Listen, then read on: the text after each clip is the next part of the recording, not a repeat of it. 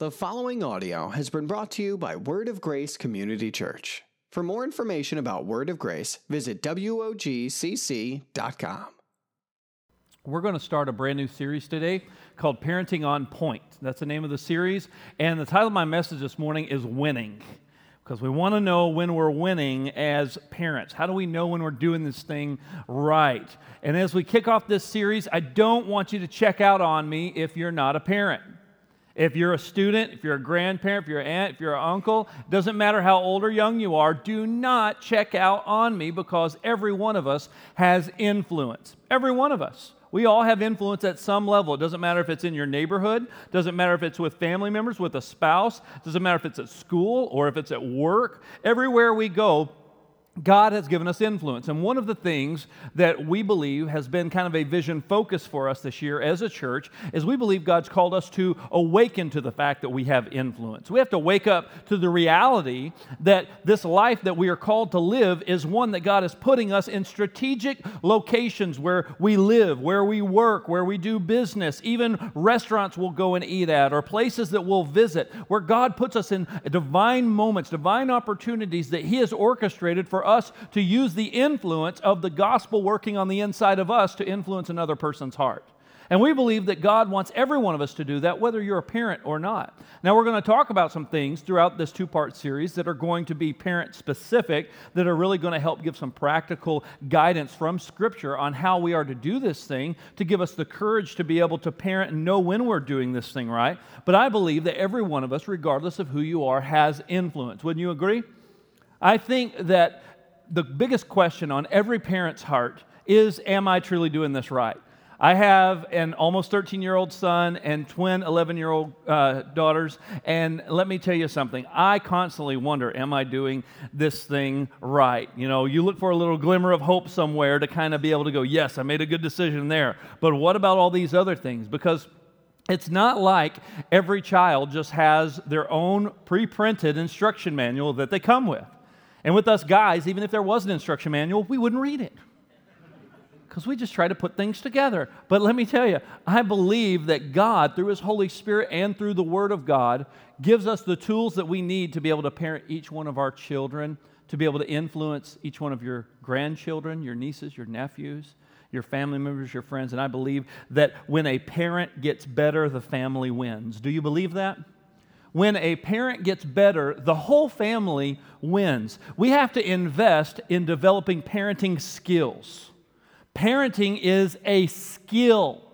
It is not something that we just come pre-wired knowing how to do everything. And like any skill in life, you have to develop it. You have to sharpen it. You have to get better at it. So that means we need to grow and invest in our skills as parents because we believe that when a parent gets better, that the whole family is going to win. And if families win, then neighborhoods win. And if neighborhoods win, then all of a sudden we begin to see cities transformed. We begin to see our nation transform because people make the decision to make an intentional investment in their growth as a family.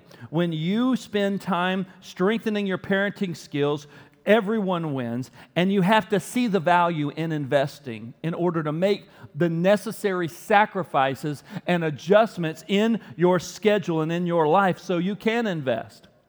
There have been a lot of times that I've been to numerous conferences where it's a leadership conference, it's a church conference, a marriage conference, a financial conference, and they all have resources there because the speakers want to sell their books and they want you to sign up on their website for their program, they want you to read their blog, and I get all of these notebooks filled with all these ideas, and I spend all this money buying all these books and get all excited about it, and then they collect a lot of dust. And that's how we do oftentimes. We'll get excited in the moment when we're talking about something, but man, when it comes to the next day when you're not in that environment and you have to actually follow through and you have to follow up and you have to actually do something with this thing you just really got pumped about, that's a different story. But you have found it to be true that when you do take those practical next steps, that you begin to grow, you begin to get sharpened. And it's the same thing with parenting.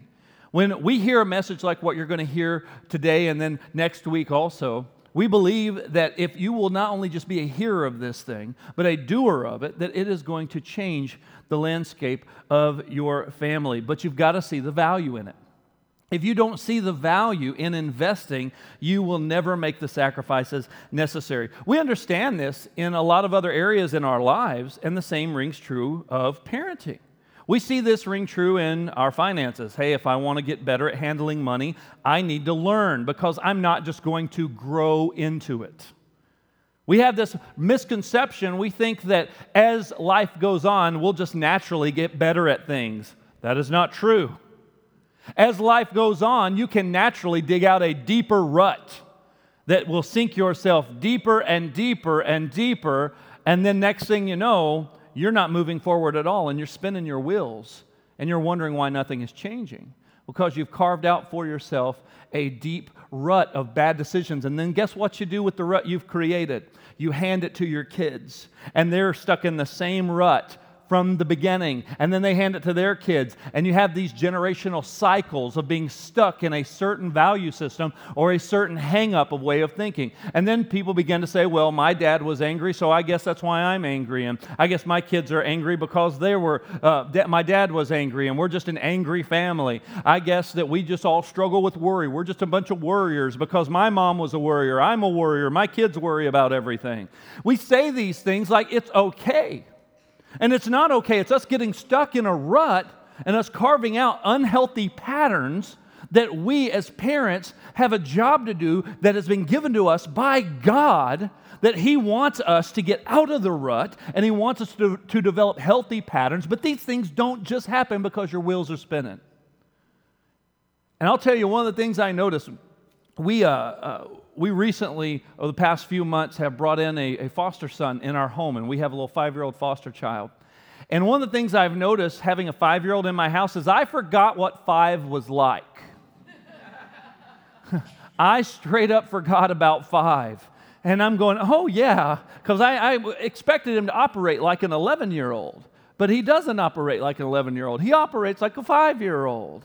And I had to remind myself what that was like because it showed me something that I had kind of been missing out on. It showed me how quickly my kids had gotten to the age that they're at. And I was like, oh my goodness. And I was like, well, where are my kids going to be in 5 years? You know where they're going to be? One of them's going to be almost 18 and the other one they're going to be 16. What? In 5 years? That's 5. That's 5. Are you kidding me? So much change happens in such a short time. We don't have time to be spinning our wheels hoping we just get better because we get older. We're not a fine wine. We don't get better with age. We get better with intentionality. That's what makes us better. We get better when we're intentional. And when a parent decides to intentionally invest in developing parenting skills, they get better. Everyone wins. Same thing with your marriage. When you invest in your marriage, when you invest in your relationship with God, when you invest in becoming a better steward of your finances, when you invest intentionally, man, you will get better. And when you get better, everyone wins.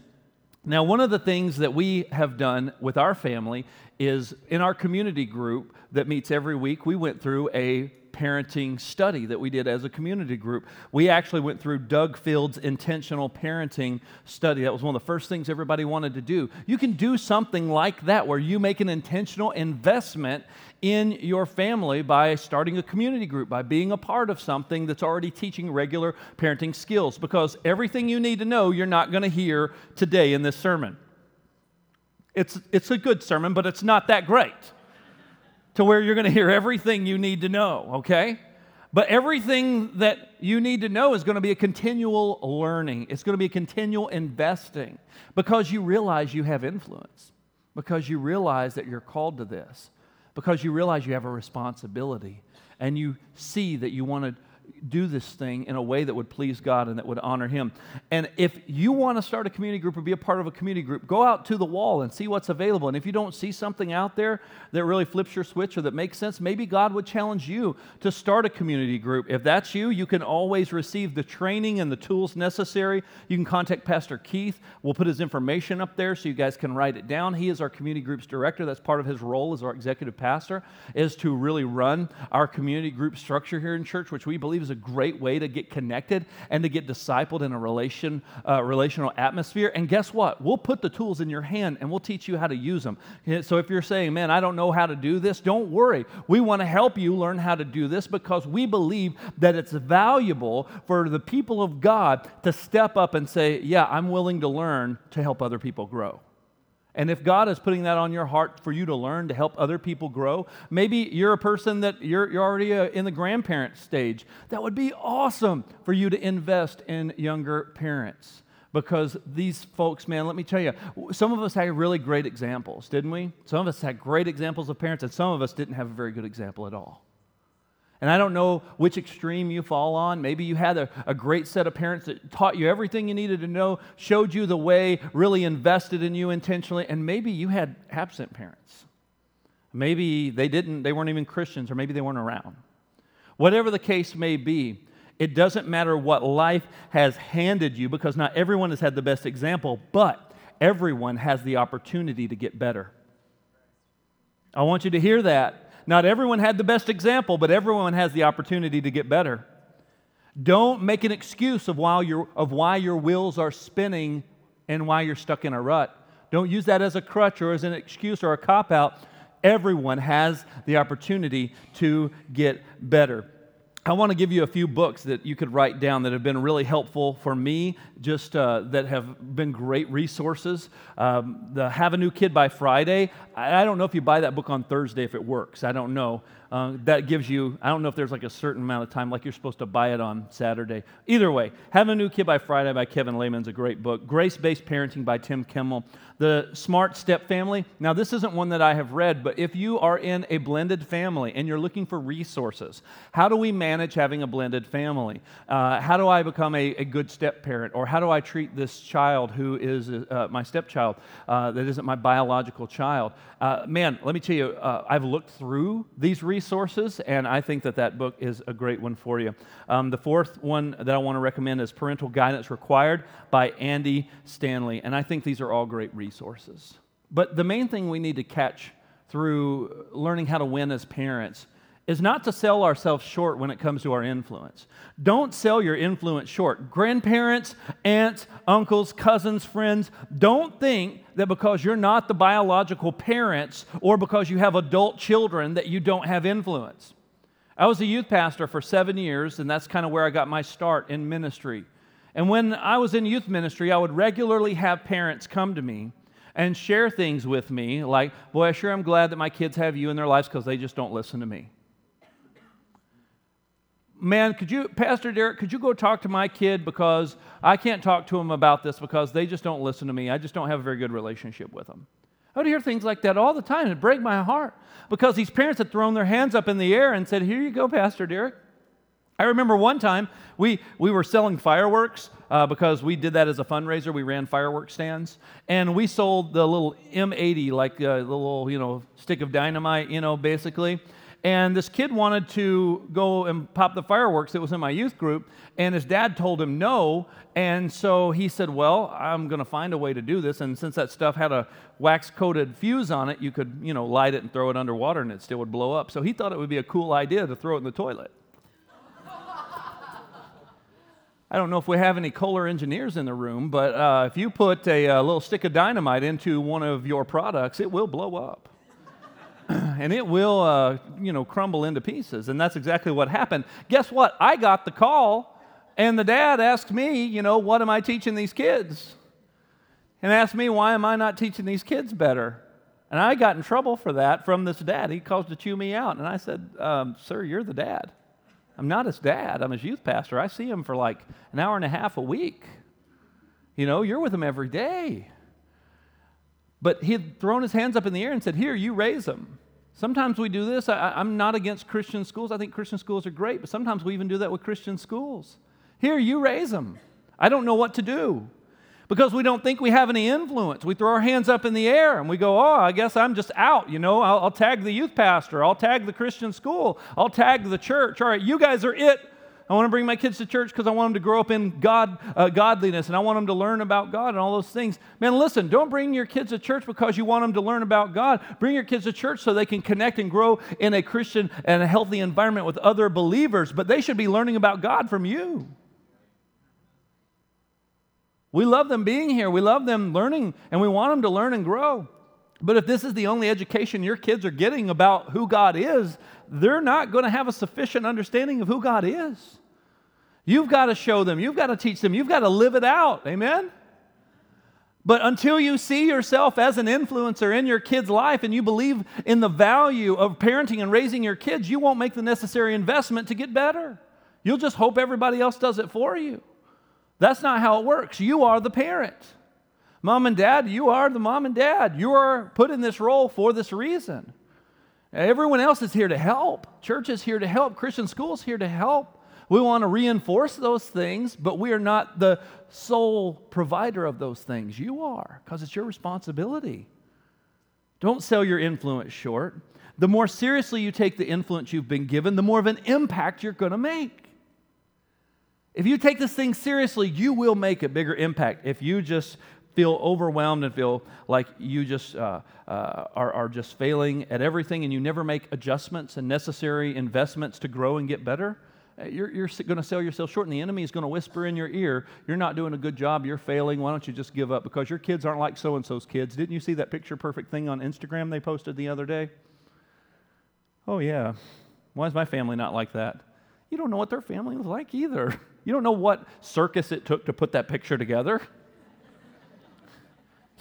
All you do is see the picture and you go, oh, how come my life's not like theirs? You don't know what it took to pull that off. You weren't there. Don't sell yourself short. Don't compare yourself to other people. Don't compare yourself and say, oh, well, you know, I'm not like the so-and-so, or at least I'm doing a better job than so-and-so. That's not the measuring stick. That's not how we're supposed to know whether or not we're winning at parenting. We need to go to the Word of God and take this thing seriously. Matthew 25, we're going to look at verse 14. Jesus gave a parable here in Matthew 25 and verse 14. He says, it's going to be like a man going on a journey who called his servants, and he entrusted them with his property. He gave one of his servants 5 talents, and another one he gave 2, each one according to his own ability, and then there was one guy he just gave 1 to. He who had received the 5 talents, he went away and he immediately doubled it. He made 10. So there also was the one who had 2 talents, came back, he made 2 talents more. Verse 18, but he who had received the 1, he went away and dug his master's money and hid it in the ground. Now, after a long time, the master of those servants came and settled accounts with him, and he came and had received the 5 talents. He said, here, I've gained you 5 talents more. And his master said to him, well done, good and faithful servant. You've been faithful over a little. I will make you ruler over much. Enter into the joy of your master. And he also had said to the one with 2 talents, come forward. And he said, Master, you've given me 2. Look, I've made 2 talents more. Verse 23, his master said to him, well done, good and faithful servant. For you have been faithful over a little. I will set you over much. Enter into the joy of your master. He who also had received the 1 talent came forward, and he said, Master, I knew you to be a hard man. You reaped where you didn't sow. You gather where you hadn't scattered seed. So I was afraid, and I went and hid your talent in the ground. Here, take what's yours. But his master answered him, said, you wicked and slothful servant. You knew that I reap where I have not sown, and that I gather where I have not scattered seed. Then you have auto-invested my money with the bankers, and at my coming I should have received what was my own with interest. So take the talent from him and give it to the one who has 10 talents. For everyone who has will more be given. Excuse me. And he will have an abundance. But from the one who has not, even what he has will be taken away. And cast the worthless servant into outer darkness, in that place where there will be weeping and gnashing of teeth. God takes this handing responsibility to us stuff seriously. If he hands us responsibility and says, here, you are going to be responsible for this. Here, I'm trusting you with something that you have been given, that you're being blessed with. Now, you have to steward it or be responsible for it or manage it well, because I'm expecting a return on my investment. I'm expecting you to do something with what I have given you. And the Bible says that children are a gift from the Lord, are they not? We know that children are a gift from the Lord that He has given us to steward as responsible stewards. And we have to intentionally invest, just like those three men had a decision with what they were going to do with what God had given them. Am I going to make something out of this? Am I going to put intentional time and do something with it? Or am I just going to go, I give up. I don't know what to do with this. Some people do that with their kids. Just like the servant that went out and dug a hole and buried the money. He's just like, I'm hoping for the best. I'm at least hoping that he doesn't get mad at me. I'm hoping maybe we'll have a relationship when they're an adult. Don't know what to do. I'm not going to make any necessary efforts, but I just hope this works out. I hope they're a good kid. I hope this thing works out. And then the Lord says, what are you doing with what I've given you? The two that doubled the money, what happened was they made some intentional decisions. It just didn't happen. It wasn't, these guys just didn't get lucky. A lot of people think that, oh, wow, you must be so lucky. Look at how your kids treat you. No, that's not luck. That's intentionality. That's relationship. That's investment. It's not luck. Oh, wow, I wish my life was perfect like yours. Look at how your kids interact with you. Yeah, that was work. Just like the guy who had the 5 talents who got 5 more, he didn't get lucky. That was an investment. He was being intentional because he knew that the master was trusting him with something. And he took that responsibility seriously. Our children are a gift from God, and that responsibility is to be taken seriously. What are we investing in them? What are we influencing them with? This is a serious responsibility. We have a role. And our role is that parents should protect, they should equip, and they should release their children. That's our role. We need to protect them, we need to equip them, and then we need to release them. Some of those influences that are in your kids' lives, you can protect them from when they're younger. You can, monitor what TV shows they watch, how much they watch. You can keep them away from certain friends or video games or certain things you can kind of shelter them and protect them from. But as they get older, your role transitions from being this primary protector to really being this person that's making sure that all along this way you've been equipping them so you can release them. There's other elements you can't control. You can't control what happens at school, what other kids say. You can't control what they say. But you hope that the equipping and the investment and the intentionality is going to pay off in those circumstances when they're challenged or tempted to do something wrong. Too many parents want to protect their children to the extent that the child is ill-equipped to deal with decisions. They are overprotective. They don't ever let their children fail or make mistakes. They never let them feel the sting of a bad decision because they always want to go and bail them out. They try to continue to control and protect when they really need to spend more time trying to equip the child and give them the opportunity to make decisions. I saw this modeled a few years ago. Those of you that have been around Word of Grace for a while, you'll remember we used to have basketball cages and a ping pong cage out here in what's now our Commons area.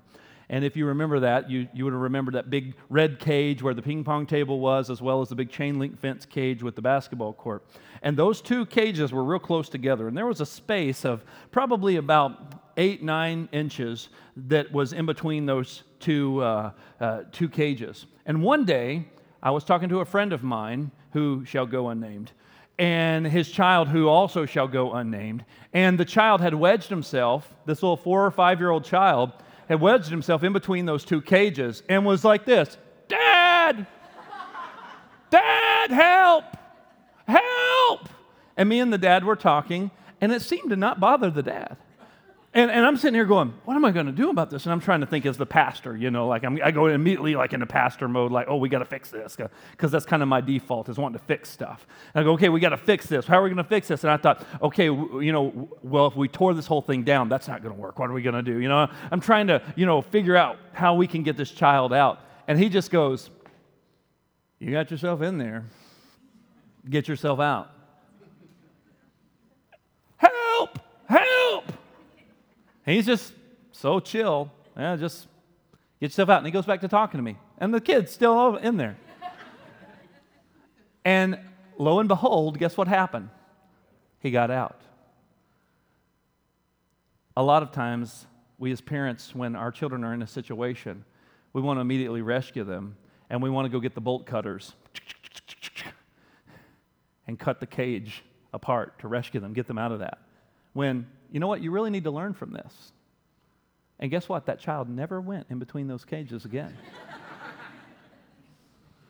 And there was an interesting conversation that happened after that child got out, too, where the dad sat down and explained to the child why that was a poor decision. But he didn't just bail him out.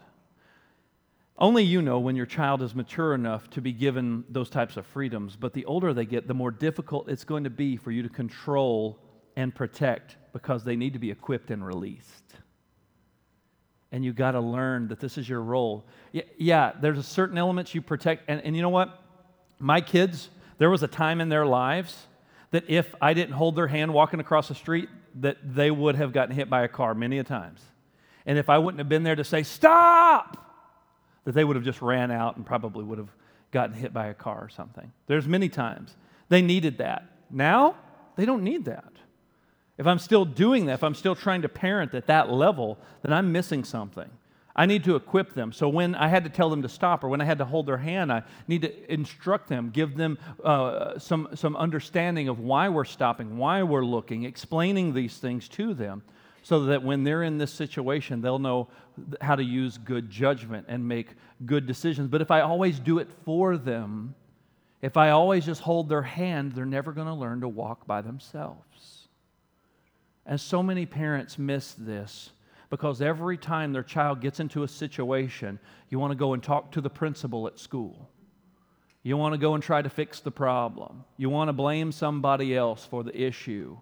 Even when your kids get older and maybe get their first job, when they get their first job and the boss, kind of jumps down their throat for showing up late, you want to go jump down the boss's throat. That's not appropriate. You have to let that child grow up and begin to make some of their own decisions, and they really want to make their own decisions. They don't want you to have to be there to hold their hand the whole time. They want you to equip them because that's your job. Your job is to equip them. Now, if they need some advice, you can give them some advice, some counsel. You'll always be there for that. But it's not your job to just always shelter and protect because people go out on one extreme or the other, I think, sometimes when kids are younger. They either go all the way to the extreme of wrapping their kid in, bubble wrap and a helmet and elbow pads and knee pads and sending them outside to play for 5 minutes while, they've got their drones flying above watching so they can make sure everything's fine. You've got 911 already dialed in just in case. You've got that extreme, and then you've got the other extreme where the person just grabs the kid, just, throws them into situations they're not ready for and tells them to figure it out when they're way too young to be in those types of situations. So we have to be balanced in our approach, and we have to spend time with our child to learn our child so that way we can parent them. And each one of them is different, aren't they? Isn't that weird? Man, you kids are weird. Like, you're all different. Every one of you, you're all different. Like, we thought, we had one. We'll just do this the same way next time. No, that's not how it works. It's like, surprise, different. Thanks for that. But we have to learn when they're ready for certain things and when they're not. And kids are going to love when you empower them and you trust them and you make that investment and you build confidence in them. That's how you know that you're winning as a parent, is when you're investing intentionally, not just sheltering them, and then one day they're supposed to go to college or they're supposed to go out into the workforce or get married and they're supposed to be equipped to do these things. No, not a chance. They're going to be back at your house before you know it, if that's your plan. Your plan should be to, yes, protect, but equip and then release. Scripture tells us this in Genesis 2:24. Therefore, a man shall leave his father and mother and hold fast to his wife, and they shall become one flesh. Man's supposed to leave his father and mother. That word leave means get out. You're supposed to leave. Amen. That's right. I thought somebody'd holler at me. You're supposed to leave. In other words, I'm taking everything that you have taught me, given me, shown me, and I'm now going to step out into adulthood and use what I've been given and what I will learn from that point as a foundation to begin to make wise decisions as an adult or learn from my mistakes and all those things. Proverbs 22:6 says, train up a child in the way he should go, and when he's old, he won't depart from it. Train up a child in the way he's supposed to go. This is an intentional investment. It's a responsibility we have. Psalm 127:4 says, like arrows in the hand of a warrior are children born in one's youth. Our children are supposed to be like arrows. No one just aimlessly shoots arrows. If you do that, somebody's going to get hurt. Somebody's going to get hurt if you just go around shooting arrows like a crazy person.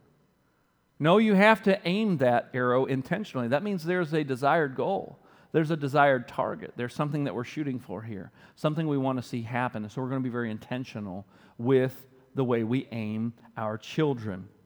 You win at parenting by intentionally investing in your children. That's how you win. You just don't stop investing. You don't go, oh, well, they're getting older. They're not as interested. I'm just not cool anymore. And don't try to just be cool to win your child's relationship back. No, just keep investing. Just keep investing. Find different ways to invest in them. As they get older, trust them with more. Release them a little bit more. Give them more freedoms, but also keep investing too. Don't stop. Your role is not done when they can drive a car. Keep investing. Keep investing. Your role is not done when they get a job or when they, go to middle school. No, keep investing. Even when you're not cool. Hey, I'm okay with not being cool. I get it, all right? I have enough people around me that regularly remind me I am not cool, all right? And I'm okay with that.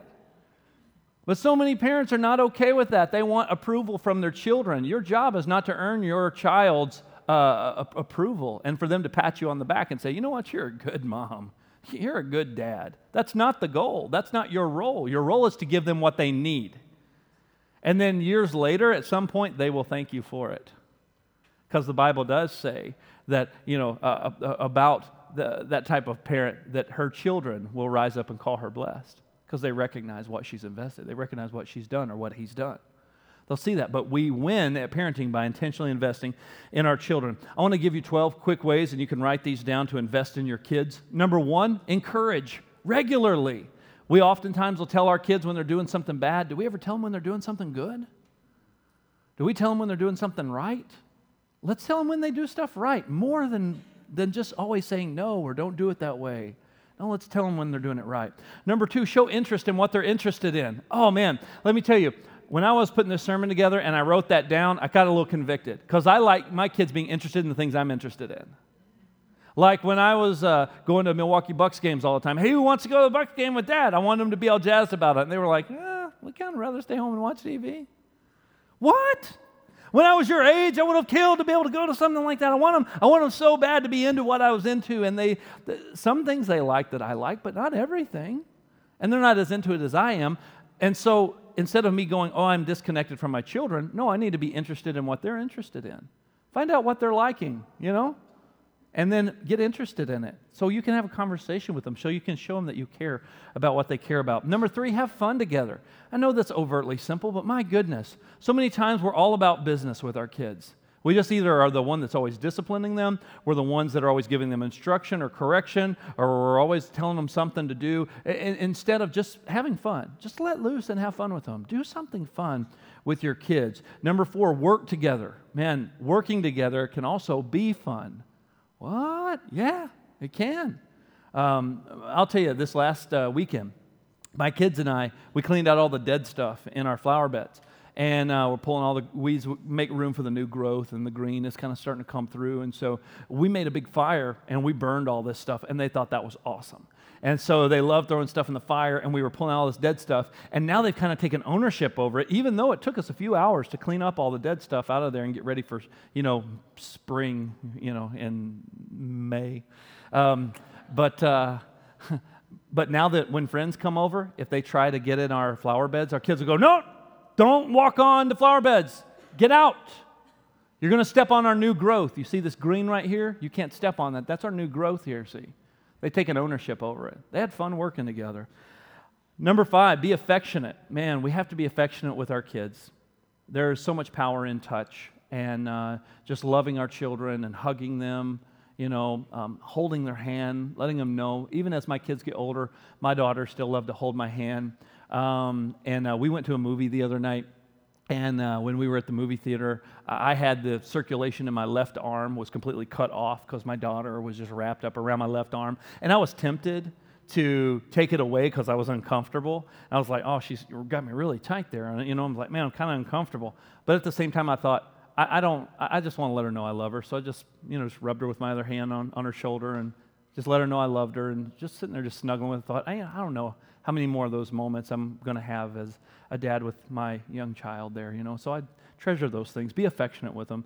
Number 6, help them to develop independent living skills. Oh, yes, please do this. Remember, your job is to protect, equip, and release. And so these people, they need independent living skills. One of the things that my parents did not teach me, and I'm not criticizing my parents because I learned, but I had to learn the hard way. I didn't know how to balance a checkbook. When I was 18 years old and I moved out, I had never had a checking account. I had never been taught how to reconcile all of my transactions, and I didn't know how to do that. I had to learn a lot of those things the hard way. Financial management. We actually took a poll a couple of years ago in our youth group, and we asked the students when we were going through a series in our youth ministry here at Word of Grace, we were asking them, what are some things that you guys would like to learn about? And the number one thing was money management. Number one thing that the teenagers said that they felt like they were ill prepared for as they were looking at graduating high school. They felt like they did not know how to handle money. Mom and Dad, what a great opportunity. I sit down with my kids and I pay the bills. I'll show them. This is why this money goes here. I let them see that stuff, and I show them this is how we do this. My kids are very interested in the value of $1, and they want to know why this costs this much. And they're trying to equate value with a dollar amount in their head because they're just now starting to understand the true value of $1. And, oh, that's a lot of money, So they can understand when we say that's a lot of money, that makes sense to them now, instead of it just being mom and dad, don't have the money. It's just, no, that's a lot of money. We're not going to spend our money there. They understand the valuation of what's a good deal, what's a bad deal. Teach your kids these things. Involve them. They want to be involved, and they want to learn these things. Include them in those things. Number 7, set goals with your spouse for your children and evaluate those goals. And don't compare your parenting to other people's parenting. Don't compare your kids to other kids. Don't even compare your own kids to one another. Don't do this. Instead of comparing, set individual goals for each one of the kids. Don't say, well, Susie's goal is to be like, your other daughter. That's not cool. It's not fair. They're different people, as stated earlier. I have twin girls. I have to treat them completely different because they both have different love languages. The one cares about things the other one doesn't care about. There's things that they get excited about the other one doesn't. There's tendencies that one has that the other one doesn't. And I had to learn them and treat them as individuals and instead of just looking at them as just the same person, because they're very different personalities and different gifts that God has given us. So set goals. What are our goals for these kids? What are the things that we want to see happen in their lives? Discipline and set healthy boundaries and enforce them. Don't threaten. This is probably one of the biggest ones for me that I see happening a lot in the lives of families is a lot of threats and very poor follow-through. And I think that there's a huge amount of threats because either A, we don't want to be the bad guy, or B, we're too lazy and it's too inconvenient to actually follow through. If just being real. And I think that we're doing our kids a big disservice because we're teaching them that our word doesn't mean a whole heck of a lot. And we're teaching them that we don't really follow through and we're not real serious. And sometimes, Mom and Dad, when we discipline, we're actually disciplining ourselves too. And that's the hard part. Especially when you go, all right, no TV for the rest of the day. The TV's not getting turned on again. And you're like, oh man, I just punished myself. But you know that it's worth it. You know it's the right decision to make. And so you have to stick by it and not fudge on those things and just say, hey, if I said I'm going to do it, I'm going to do it. How many times, it seems like sometimes parents can't even count to 3. Don't make me say 3. I'm not sure you can say it. And I'm not really sure what happens if you do say it. But 3 is got to be the worst number on the planet in a child's mind. They're like 3, that my parents don't want to say it. But oftentimes we say, don't make me say 3. Don't make me say 3. 1, 2. What are we doing when we do that? Oftentimes is that we're just making empty threats. Mom and Dad, we got to do a better job. We need to step up, and if we're going to give out consequences, hey, I know it's hard, but we got to give out consequences. And I know it hurts us to see our child disappointed that they can't go to the thing they wanted to go to, or they have to miss out on this or miss out on that or receive that type of punishment, but it's for their good. It's for their good. They are learning that there are consequences to bad decisions. And we want our kids to make good decisions, and we love them, and we want to teach them and help them grow. We want to give them freedom to make mistakes and learn from them. So when they do make mistakes, help them learn from them. Sit down with them and help them learn. Don't just delve out a punishment or give a scowl or change the tone of your voice. Sit down with them and explain why. Help them understand why this is a bad decision, and give them an opportunity to reevaluate it and assess it. And what would you do differently if we could do this again? You know, now that you know what you know, or now that you've made the decision and you experience the consequence, going back, what would you do differently? Talk to them about that. Number 11, involve and empower them to make decisions. I think that's huge. We got to involve them and not just keep them on the outside. Number 11, we'll model for them and involve them in positive habits that will help them grow. Model for them your relationship with Jesus. I think that's the biggest modeling that we could do for our kids. Don't you agree? And invest in your own relationship with Jesus so they see you spending time with the Lord. They see that a Bible is not just a decorative book in our house, but it's something that's actually opened and read. See that prayer is not just something that we do at church on Sunday. Let them see that it's something we do together as a family. Be intentional about that. Even if you mess up along the way, and even if you're inconsistent along the way, set a goal and work towards it and push through the tiredness, push through the fact that your show's on TV and, oh yeah, we got to pray with the kids. No, stop. Make the better choice. And let yourself know, I'm doing this because I'm being an intentional parent, and I want to win at this parenting thing and do it right. And then number 12 is to be transparent. When you make mistakes, let your kids know you made a mistake. Just confess it to them. I do that with my kids. Tell them, guys, I'm sorry. I lost my cool the other day. I should not have used that tone with you, or I shouldn't have said those things, and I apologize to you about that, and I ask God to forgive me too for that, because that's just not right, and that's not the way we act and behave. And I'm going to work on making a better choice next time I'm in that situation, instead of me making excuses. Oh, well, you just got to understand, Dad's tired and he's edgy, you know, all that. Really? Does the kid have to understand that? That's not fair. Bad behavior is bad behavior. There's no excuse for it. And when we do it, just be transparent, be real, and let them know, you made a mistake. Oh, we shouldn't have done that. I'm sorry, guys. They'll respect you more for it. If you want to win at parenting and know you're winning, intentionally invest. Develop your parenting skills. Get support from other parents. Start or join a community group. Read a great book like some of the ones I recommended. Set goals for your kids. Take time out of your busy schedule to make intentional decisions of what influences you're going to allow in your home and what influences you're not going to allow in your home. It's not too late. You have influence. Everyone, whether you're a parent or not, God can use you to impact someone's life and impart something special to them that will help them throughout their life. We do this intentionally because we take the responsibility God has given us seriously. We're to raise these children, these gifts from God. We're to do it intentionally so that they can live lives that will glorify Him. Amen? Lord, we thank you for this day. We thank you for this opportunity to go through your word and to learn the value system of heaven and how you've given us as your people responsibilities. I pray you help us to live out those things by taking them seriously, taking these responsibilities you've given us seriously, and being good stewards of what you've trusted us with, Lord. Let us seek you, God, to be able to have that right relationship with you first and foremost, and with our spouse and with our children. God, help us to invest in those relationships, because we truly do believe that when a parent gets better, the entire family wins. Help us to do that, Lord, for your glory, for your kingdom. We thank you for it in Jesus' name. Amen. Thanks for listening to this sermon from Word of Grace. For more sermons or any other information, visit WOGCC.com.